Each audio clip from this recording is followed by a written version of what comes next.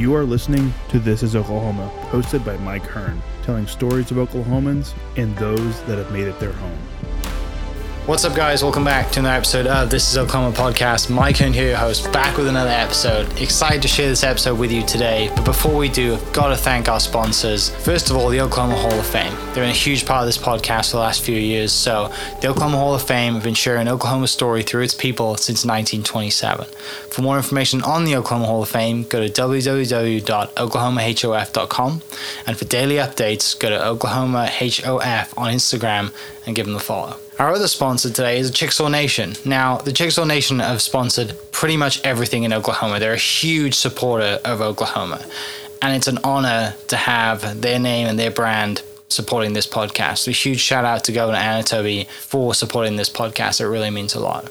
Our third sponsor is Diffie Ford Lincoln down in El Reno. Now, this one makes me so happy because these guys are great friends of mine, play a lot of golf together. I've bought my cars from them, do most of my oil changes down there, have a cup of coffee, hang out down in El Reno. It's a good spot to go. And not only are they great friends, but they provide a great service. So for over 60 years, third generation family owned Oklahoma business down in El Reno. They're also in Bethany as well. So people in the Bethany area know the Diffies really well. But if you're looking for anything new, used, Ford, Lincoln, or whatever, I'm sure they could find anything you want.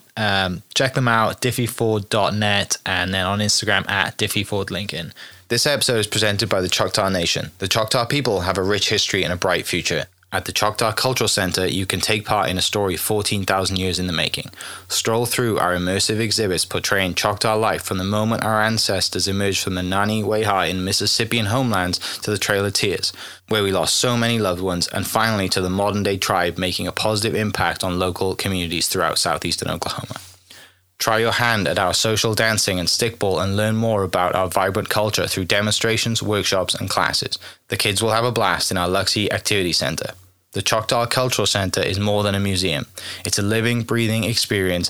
Visit choctawculturalcenter.com to plan your visit.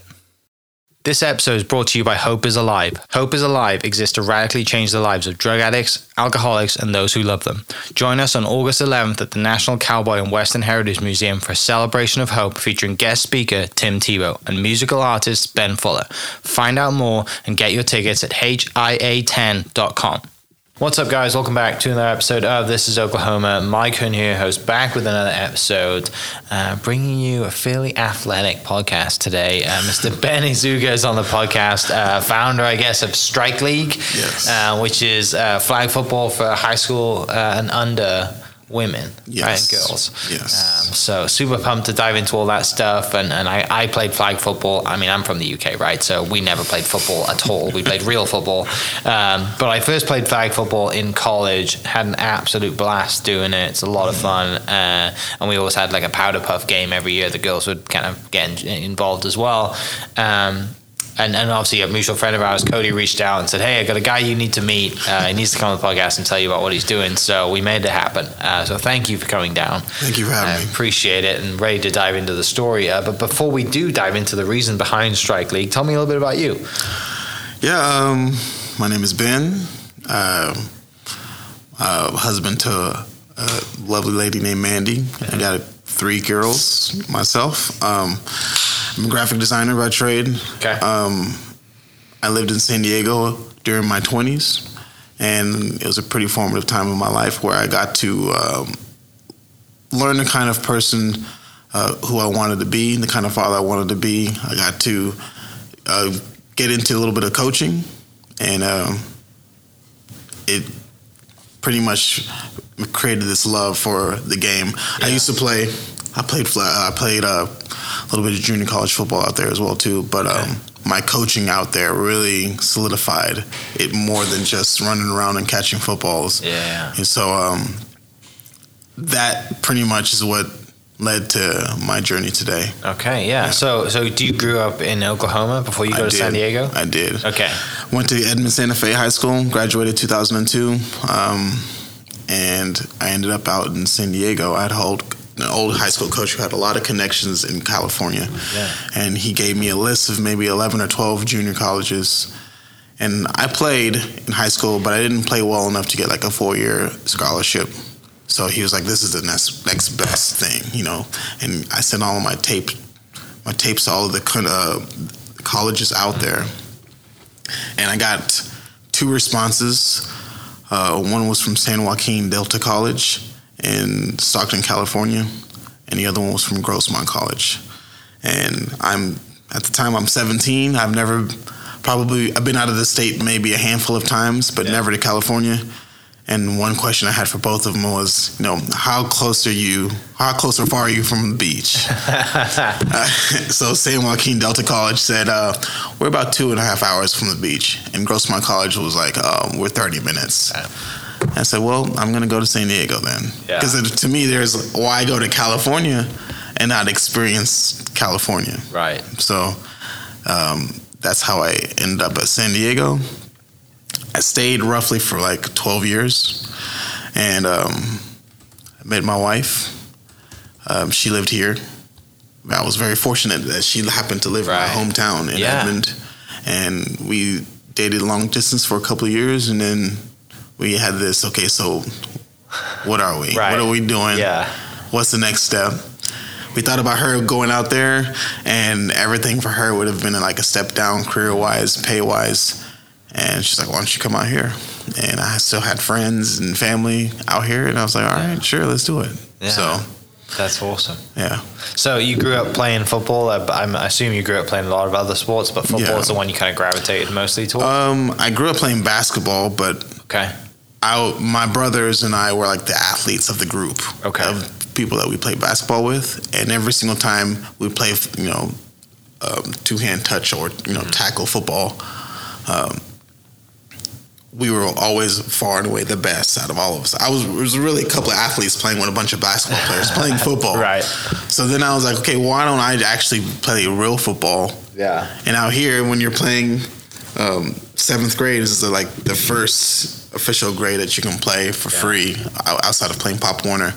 So when I played, I had sprinter speed, and I didn't really know how to play. I just outran you're kids. Athletic, so you knew that you had something. And I realized, I'm pretty decent at this. Yeah. So I was 5'9", and of course you need to be tall to play basketball. I mean, I was good and athletic, but I just wasn't tall enough to get any whatever. And then I decided, you know, football's going to be my route. Sure. You know, so I just took that and ran with it. Yeah. So you go to San Diego, close to the beach, live in California lifestyle. It's 70 degrees every day. Yeah. It's much better than the Oklahoma winters.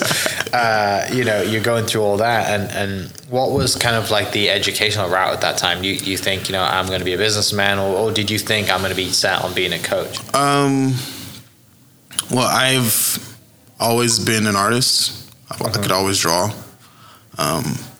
And I knew I knew in 1998, 99, 2000, like I knew things were going to be digitized and be computers. Like, well, how can I use my God-given talents and merge that with, you know, and I've did some research and realized, graphic design is exactly that. So I was at Grossmont College for 3.5 years. And then I transferred to San Diego State. And I got my degree in graphic design 3 years after I transferred in 2009, in the middle of the recession. Like, you got a diploma, you know, switched the little tassel thing, and then had no job. Yeah. So that was when a good friend of mine, Jason Factuar, I got a shout out to Jason. We were junior college teammates, and he said, hey, this high school that I'm coaching at needs a freshman wide receivers coach. And I've always been involved in youth sports and mentoring and stuff, but I've never actually coached the sport that I like. This is my sport, you know. So I just jumped at the opportunity, and you know, I wasn't doing anything at the time because I was looking for a job and I didn't have a job, and I started coaching and instantly fell in love with it. And at Valhalla High School. And fortunately for us, the kids that we were coaching were actually pretty good. So it wasn't like... That makes a huge difference. Yeah, exactly. So it was like, you know, here's how to run this post, and they go in and do it exactly how you show. Like, this is easy, you know. Yeah. Well-behaved, good athletic kids, right? Not dealing with kind of delinquents. Exactly. I mean, you have your other some kids who need a little bit more help than others, behavioral wise, but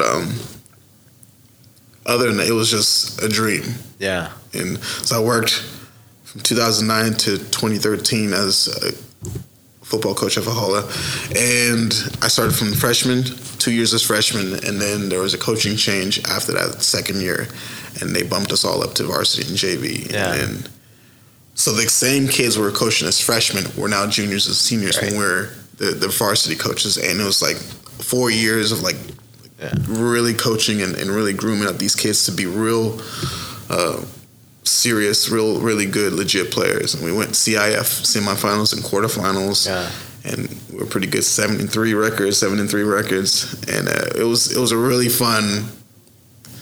If it wasn't for my wife, I'll probably still there. Yeah, I'd still be there. Yeah.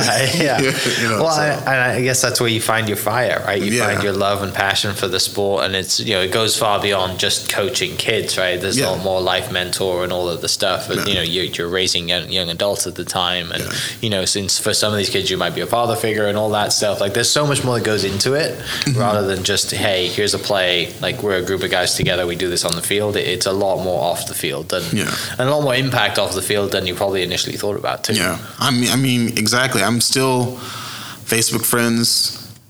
We still talk on the phone every once in a while, once a year or a couple of times a year, with a lot of these guys. And now they're pushing 30, and some of them have kids. They're getting engaged, like they're moving on through their lives. But it's like, I remember you when you were 15, right?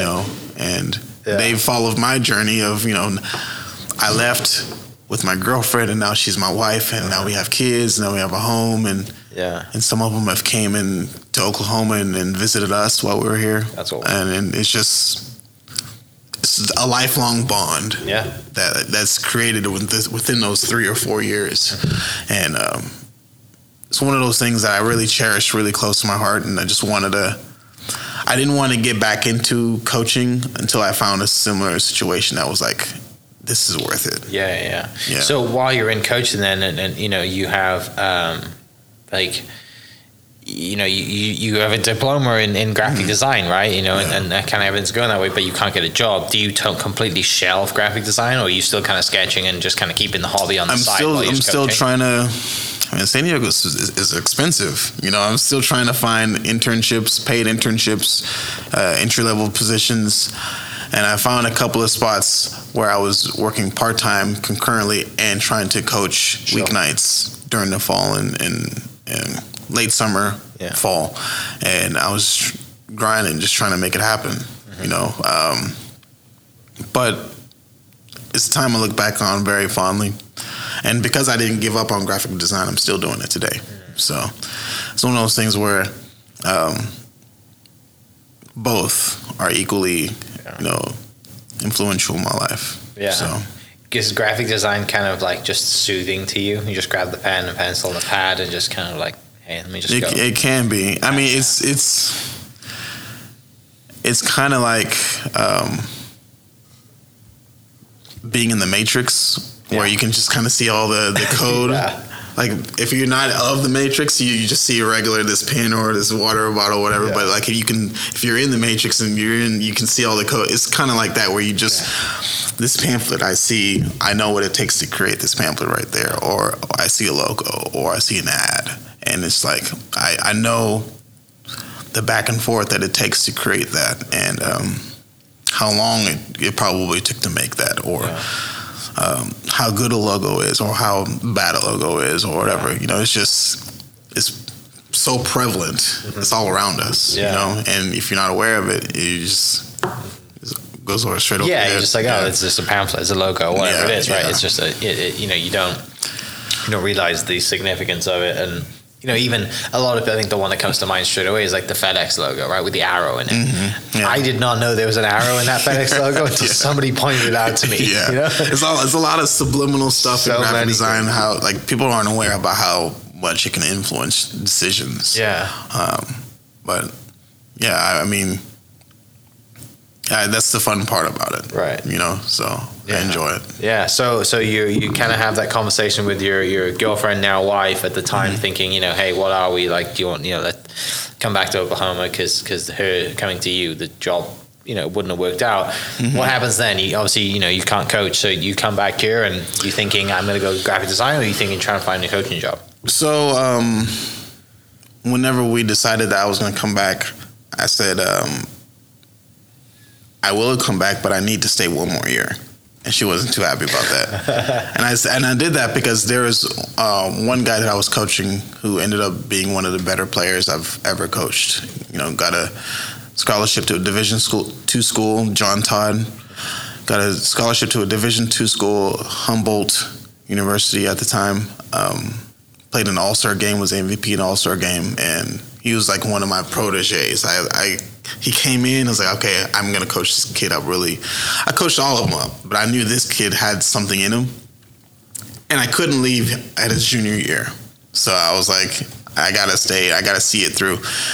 Unfortunately, we graduated roughly 40 seniors that year, and we were terrible. We were trash. So we were really good, and in his senior year, we just... Which happens, right? You get that. It happens, and the parents turned on us so quickly. The parents thought we were like the best coaching staff of all time. Good job, guys. Good job, coaches. And then once we went 1-9, you guys suck. Like, are you guys watching this? Like, we had an open letter written. Oh, geez. And like, it was the worst. Yeah. But like, coaching sessions was just so funny because we're getting ran through. We just can't do anything about it, and we're just laughing in the film room. Like, what can we do? You can't do anything else, All we can try and do is have fun at this point, right? Exactly. Just get everyone some game time. Yeah. But my guy played well enough to get into the All-Star game. Gotcha. He played well in the All-Star game. He got a scholarship off of his efforts in the All-Star game, and I felt he did all the work, but I felt like it was a full circle moment. After that ended, loaded up my 99 Chevy Malibu, and we drove. Took 2 days to drive back home. I had a job lined up that fell through, and I lived at my parents' house for roughly a year until things got much better, and then I moved in with her. And after that, a few months later, proposed, and then roughly almost a year later, we got married. Start the life then, right? Yeah. So her and I, we were already in our early 30s, and we knew what we wanted. Yeah. It was each other, and we knew, we knew we wanted kids. We knew we didn't want to have one of those 10-year honeymoons. So things kind of happened pretty quick, but I wouldn't have changed any other way. Yeah, once you know, right? Exactly. Like, once you find your person and you're kind of aligned and great, let's have a family. And you have 3 daughters? Okay. What are the ages? 6 and 22 months. Twins? 22 months, yeah. But you have twins, they're twins? That's special. So we had... First time is special too, had right? twins. We had twins in 2017. We had another set of twins that miscarried in 2019. Sorry to hear that. I appreciate that. And then we had Vera. We had Sia and Zara. Yeah. Then we had Vera, who's now 22 months. So I spent my whole life being cognizant of knowing that I wanted to be a father. And as a man, you're always thinking about, okay, when I have my sons. Like, my dad had 3 sons and a daughter. And I'm thinking, okay, I'm going to just pop out a couple of sons to me regards. We're going to be football players. I'm going to teach them, And I played football, I ran track, played basketball. I'm like, whatever pitfalls I had, I'm going to navigate them out of it. And they're going to go further than me. Then we have 5 girls straight off the bat. 5 girls straight off the bat. So, my relationship with my children in football changed, because it went from I'm going to coach them, I'm going to train, they're going to be really good, and it went from that to, okay, I guess we can watch OSU football, we can watch NFL on Sundays. I can keep her up to date. I keep them And then I saw this video of Mike Evans, the wide receiver of the Tampa Bay Buccaneers, handing out scholarships to high school athletes in the Tampa Bay region. Yeah. And some of those scholarship recipients were girls. And I'm like, well, girls play football in Florida? I had no idea. So I Googled it, and it turns out they've been playing football since 2002, like in the state. Like flag football is a sanctioned sport in Florida, has been since 2002, and it's its own culture out there. Mm-hmm. And I had no idea. Like, if you're from Oklahoma, right? We don't. How would you know? We're not as progressive as most coastal places when it comes to both genders participating in the same things. So I just went down this rabbit hole of like girls flag football. Yeah. And I'm like, how can I be a part of this? How can I volunteer? This was a spark that lit for me, and I'm like, I will get back into coaching to do this. I didn't want to go start at some random high school and like start from the ground up and work another 5-6 years to get to where I was. But I'm willing to volunteer for this. I don't need to get paid. I'm willing to help and show up a couple of times a week and do this. And I did research, and I just couldn't find anything. The most I can find was like I-9 leagues, where if you're a girl, you can play in co-ed, because when you're 8-9, you know, the difference between strength and speed is not much at all. Yeah. You know, so I'm like, I want to do something that's just for girls, and we don't have that here. Yeah. So now we do. Now we do. Yeah. Now we do. Yeah. What did your wife think when you came across this idea? She was proud. Yeah. She was happy. There are some times where she was worried. Sure. You know, any spouse, rightfully so, would be worried about like putting your heart on your sleeve and going out there and trying to, you know, make things happen and getting rejected. But she's, you know, proud of my efforts. I'm grateful for her.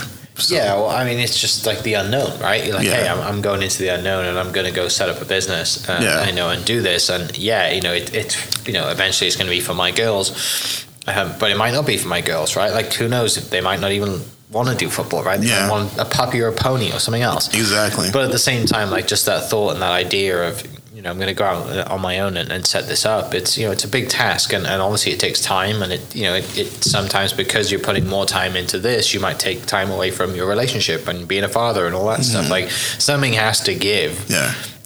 But, you know, having the support of a spouse in that is super important. So. It's super important. It's major. And I have her support. And right now our kids are 6. They attended their first practice that we had, a session. I shouldn't call it practice, but a session. And I realized they don't have the attention span. Sure. Yeah. We're going through warm-ups, you know, calisthenics and stretching and stuff like that, dynamic stretching. And by the time it was almost 90 degrees, sweats like beating off their foreheads. Daddy, I don't want to do this anymore. It's like, my own daughters, the girls that are here are gung-ho about it, but my own daughters have stabbed me in my back. I was like, all right, well, if you can go and, you know, sit. My mother was there in attendance, and I was like, go over there and, you know, hang out with grandma real quick. I said, okay. And I didn't want to like be like, come on, you know, just yank him back in there. No, I just wanted them to let them know that it's okay. They can relax. They don't have to do this yet. Yeah. You know, so. It is tough, like being the son or the daughter of the coach, right? Like, because you always get treated, yes, there are cases where they get the best treatment, right? But, you know, if you have a parent that has the awareness that, like, hey, I don't want the other kids to think that my kids are getting the best treatment, you're harder on the kid because you have to prove a point, right? Yeah. My dad was our soccer coach, same way. Yeah. And our golf, you know, kind of our golf kind of coach as well. So, yeah, it was, you know, I know exactly how that feels, being under, you know, dad's coaching. They were, I don't know if they have a grasp of team sports yet. Sure. Because they thought we were just out there playing, running around. And I'm like, no, this is serious now. We're here to actually learn something. And compete. And I didn't want the other girls to be like, no, like, why is he treating them this way or that way? As I was like, okay, go ahead, you know.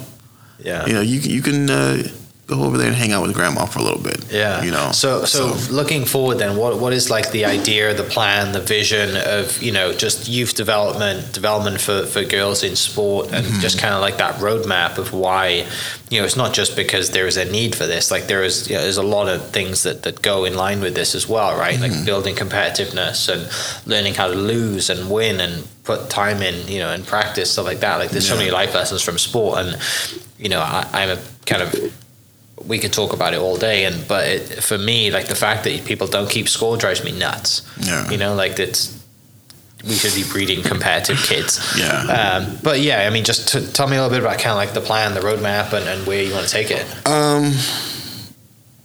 There's 3 phases. This is what we're doing right now. Okay. What we want to do in the near future, and the end goal. And what we're doing right now is we're just holding sessions to lift up the floor of everybody's understanding of football. You know, trying to close the gap between guys and girls. Most guys, you said you were from the UK, like most guys here, football's on the TV all the time. Always. Even in the off season, football's on the TV. And you just learn through osmosis. You just learn through throwing around the football on the field and playing on the playground. And girls aren't invited into those circles. And so even when you start at the beginning, never played before, you know certain things you can and can't do. And we're just trying to close that gap, teaching girls how to throw, teaching girls how to be competent in catching, teaching girls how to, you know, run routes, how to pull flags, taking pursuit angles on defense to stop big breaks and big touchdowns and whatnot. We're just teaching them the basics right now. And I'm also implementing things that are, you know, fun, to where it's not just, we're not out there running wind sprints and doing ladder drills. And like, this is not like, we're not trying to send girls to college right now. This is like, let's have fun. Bring your friends. If you got cleats, bring them, because it'll help. Bring some water, and like, we're just gonna learn the game. In the near future, I hope to have leagues in the spring of 2024. And originally this was for high school age girls, but what I'm realizing is that the opposite is happening. Is that the most attention that this is getting is from the elementary and middle school girls. They are the ones who are actually, hey, I want to do that. And high school girls, if you speak to them on a one-on-one level, they'll say yes, but when the rubber meets the road, they're kind of afraid to stick out their necks and like be the first. If their friends aren't out there, or if there isn't a crowd of other high school girls already enjoying it, they're kind of weary of being the first or being alone. But the middle school girls don't care, which is like, okay, well, so now I have to do a complete 180, and this is now this is for all girls, but I have to service the ones that are showing up. Right. So the hope is to have league games for the high school girls by spring of 2024, but hopefully it's going to be league games for whoever's there. So if there's a contingent of 5th, 6th, and 7th graders that are there, and there's several teams for those age or grades, then this will be a league for them. Yeah. But I'm still trying to court the 16 and 17-year-olds. The problem I'm facing is a lot of them are already, I don't want to say shy, but they're already kind of specialized at that time. Their parents have been paying thousands for soccer or basketball, or you know, travel, volleyball or softball. They already have something in mind as far as their future goals of getting a college scholarship, and playing this experimental flag football is not it. Right. And I'm trying to break that mindset. And down the line, hopefully we can have something to where, Oklahoma City, there's one in Oklahoma City, and Edmond is participating in it. There's one out in Piedmont. There's one out in Yukon Mustang, Del City, and we have a city championship. And it's it's just a whole thing throughout the entire metro. Yeah, and that kind of follows the model of kind of like the soccer does, right? Like you have leagues and people travel, and it's just growing that. And is there already guys leagues for this stuff? There are guys leagues. Yeah, flag football guys leagues. There are, but tackle football already takes precedent. If guys are playing flag, they're probably most likely just playing 7-on-7 in the offseason with their respective high schools. Makes sense. So what I hope for this is that the OSSAA will see flag football as a viable option for girls sports and add it to where you can go to Edmond Santa Fe, you can go to Edmond North, Deer Creek, Yukon, or whatever, and sign up and play for your team, play for the state championships. Strike League will be an entity that acts as an AAU or a club arm. Sure. To where whenever your season for the school ends and you still like it so much, you can come and play at Strike League. So it's important for you to just build that relationship with the high schools as well, then, not just your own in the summer, to help get the word out, because that's effectively where you're going to recruit from. Get the kids involved, and they go home to mom and dad, say, hey, I want to play flag football with Strike League. Yes. Yeah. And that's what I'm trying to do. And if that doesn't happen, then I'm just going to ride these middle schoolers until they become high schoolers. And then... eventually it'll grow up, right? Eventually we'll get there. So we'll see. What's the, kind of the sales pitch then, I guess, for convincing kids to come do flag football over, because it's the one thing that is good out here for both men and boys and girls, men and women, is there is an abundance of sport on either side, right? Like, the girls have volleyball, softball, tennis, soccer and all those things, and obviously the guys have baseball, basketball, football and all that stuff as well. Like, adding this, like, what is kind of some of the benefits to flag football as far as like youth development, growing up, and hand-eye coordination, and how do you convince them to come over and play with you is kind of what I'm asking. Well, this has been a sport that has been just excluding women for nearly 100 years. And I believe it is probably the best team sport there is. And it's America's true pastime. We always say it's baseball, but really, if you really look at it, nobody watches baseball. They do, but yeah, they do, but it's not in the way that we worship football. And I think it's time for them to participate in that, and they see that. Like, especially if you're playing good football, winning football, people will want to come out and support that.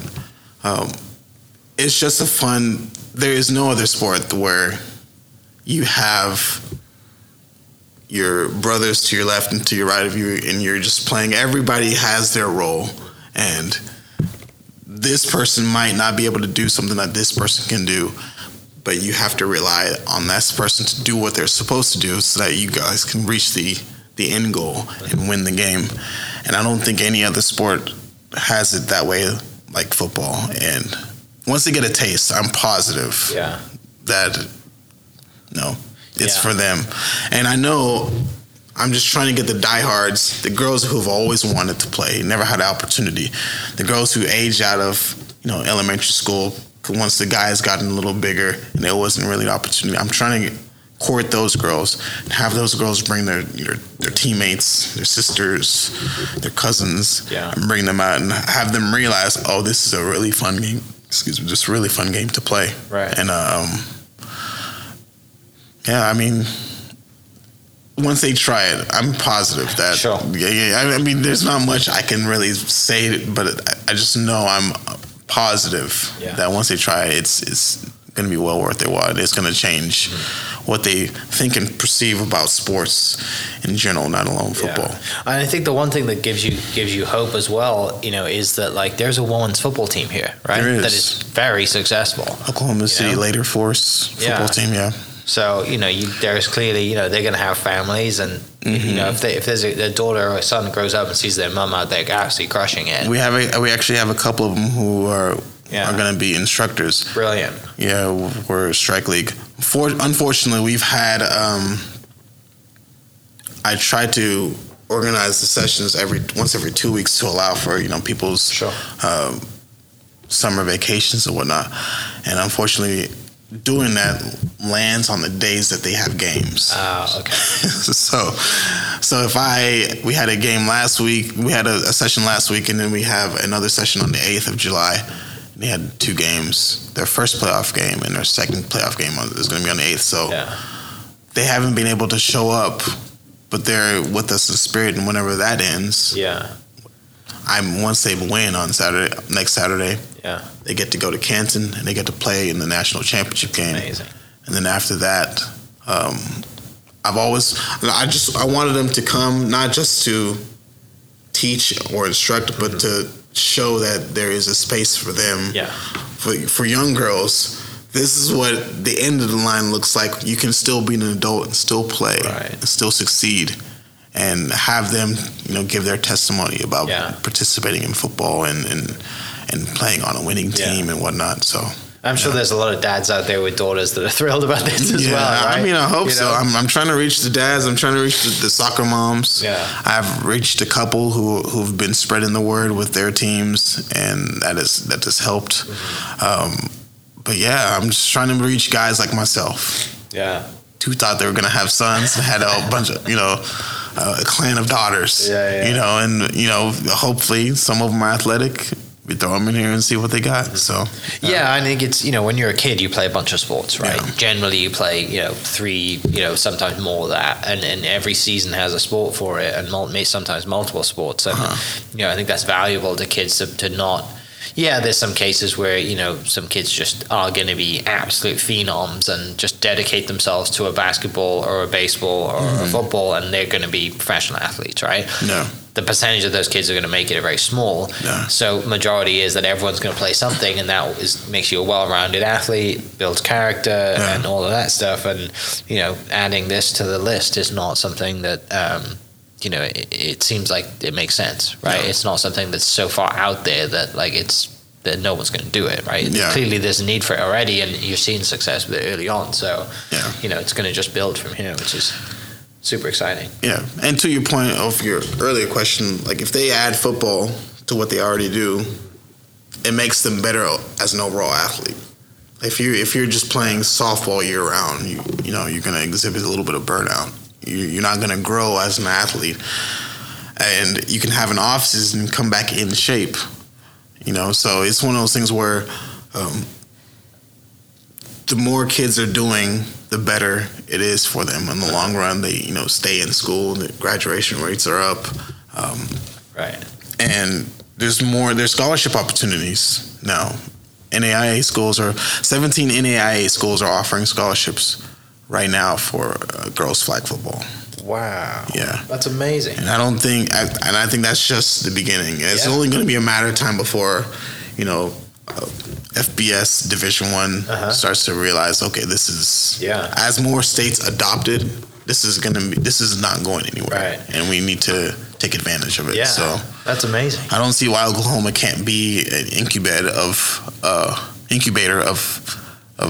top national talent. The other thing that I grew up in Wales, right? Wales is known for sheep, rain, and rugby.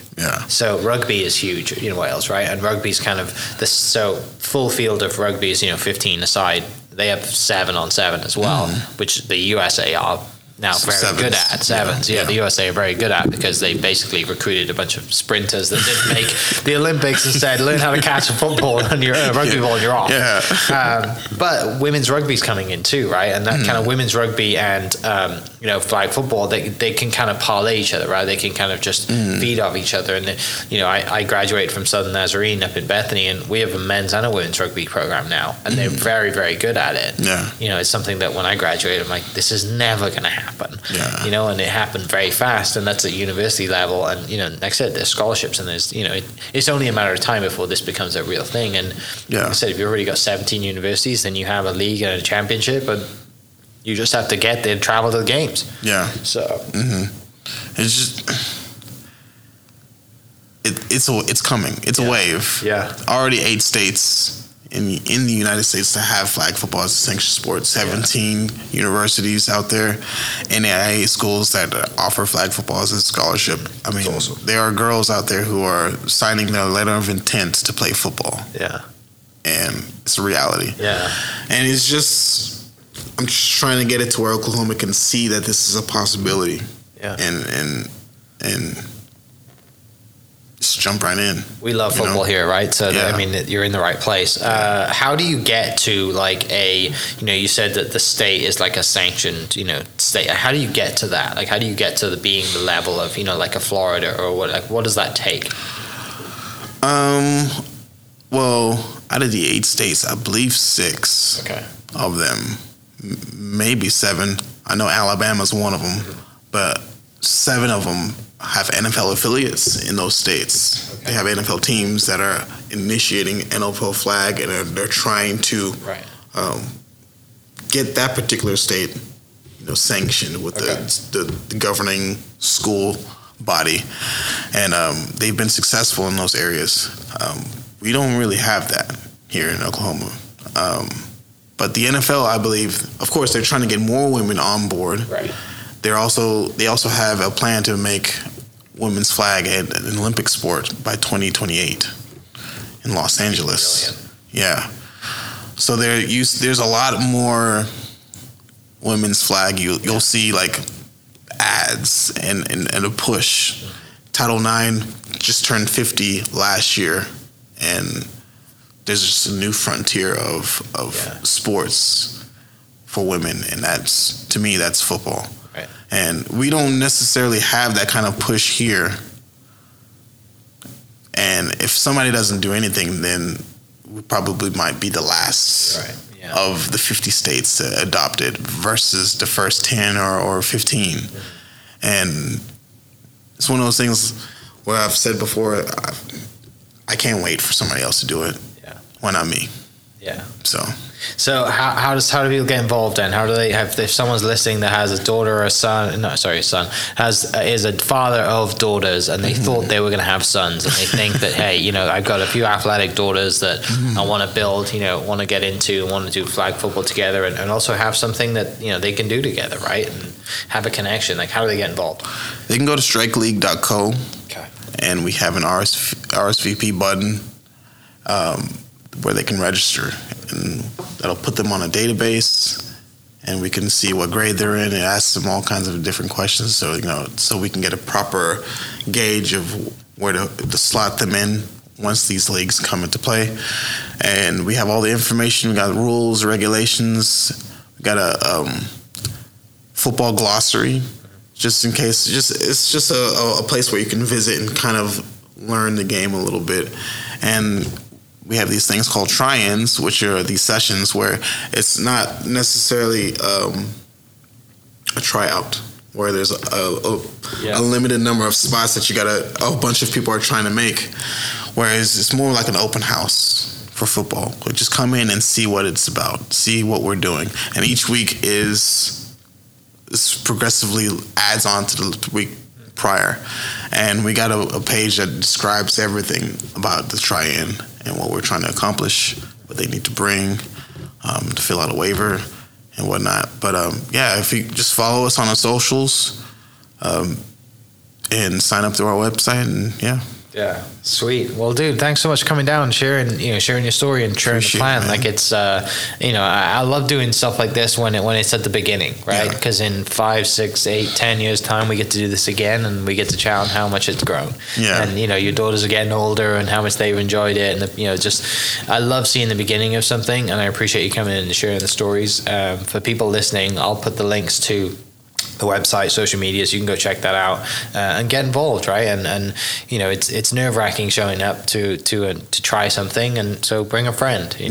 Come together, come in pairs, come as a group and enjoy it, and try something new, because athletics at a young age is super important. And I obviously I grew up playing golf since the age of 6, and soccer as long as, football as long as I can remember, and I've got lifelong friends from that. And like you said, from your coaching, you've got the same too. So for people listening, I'll put the links in the description, and we'll catch you next episode. Cheers.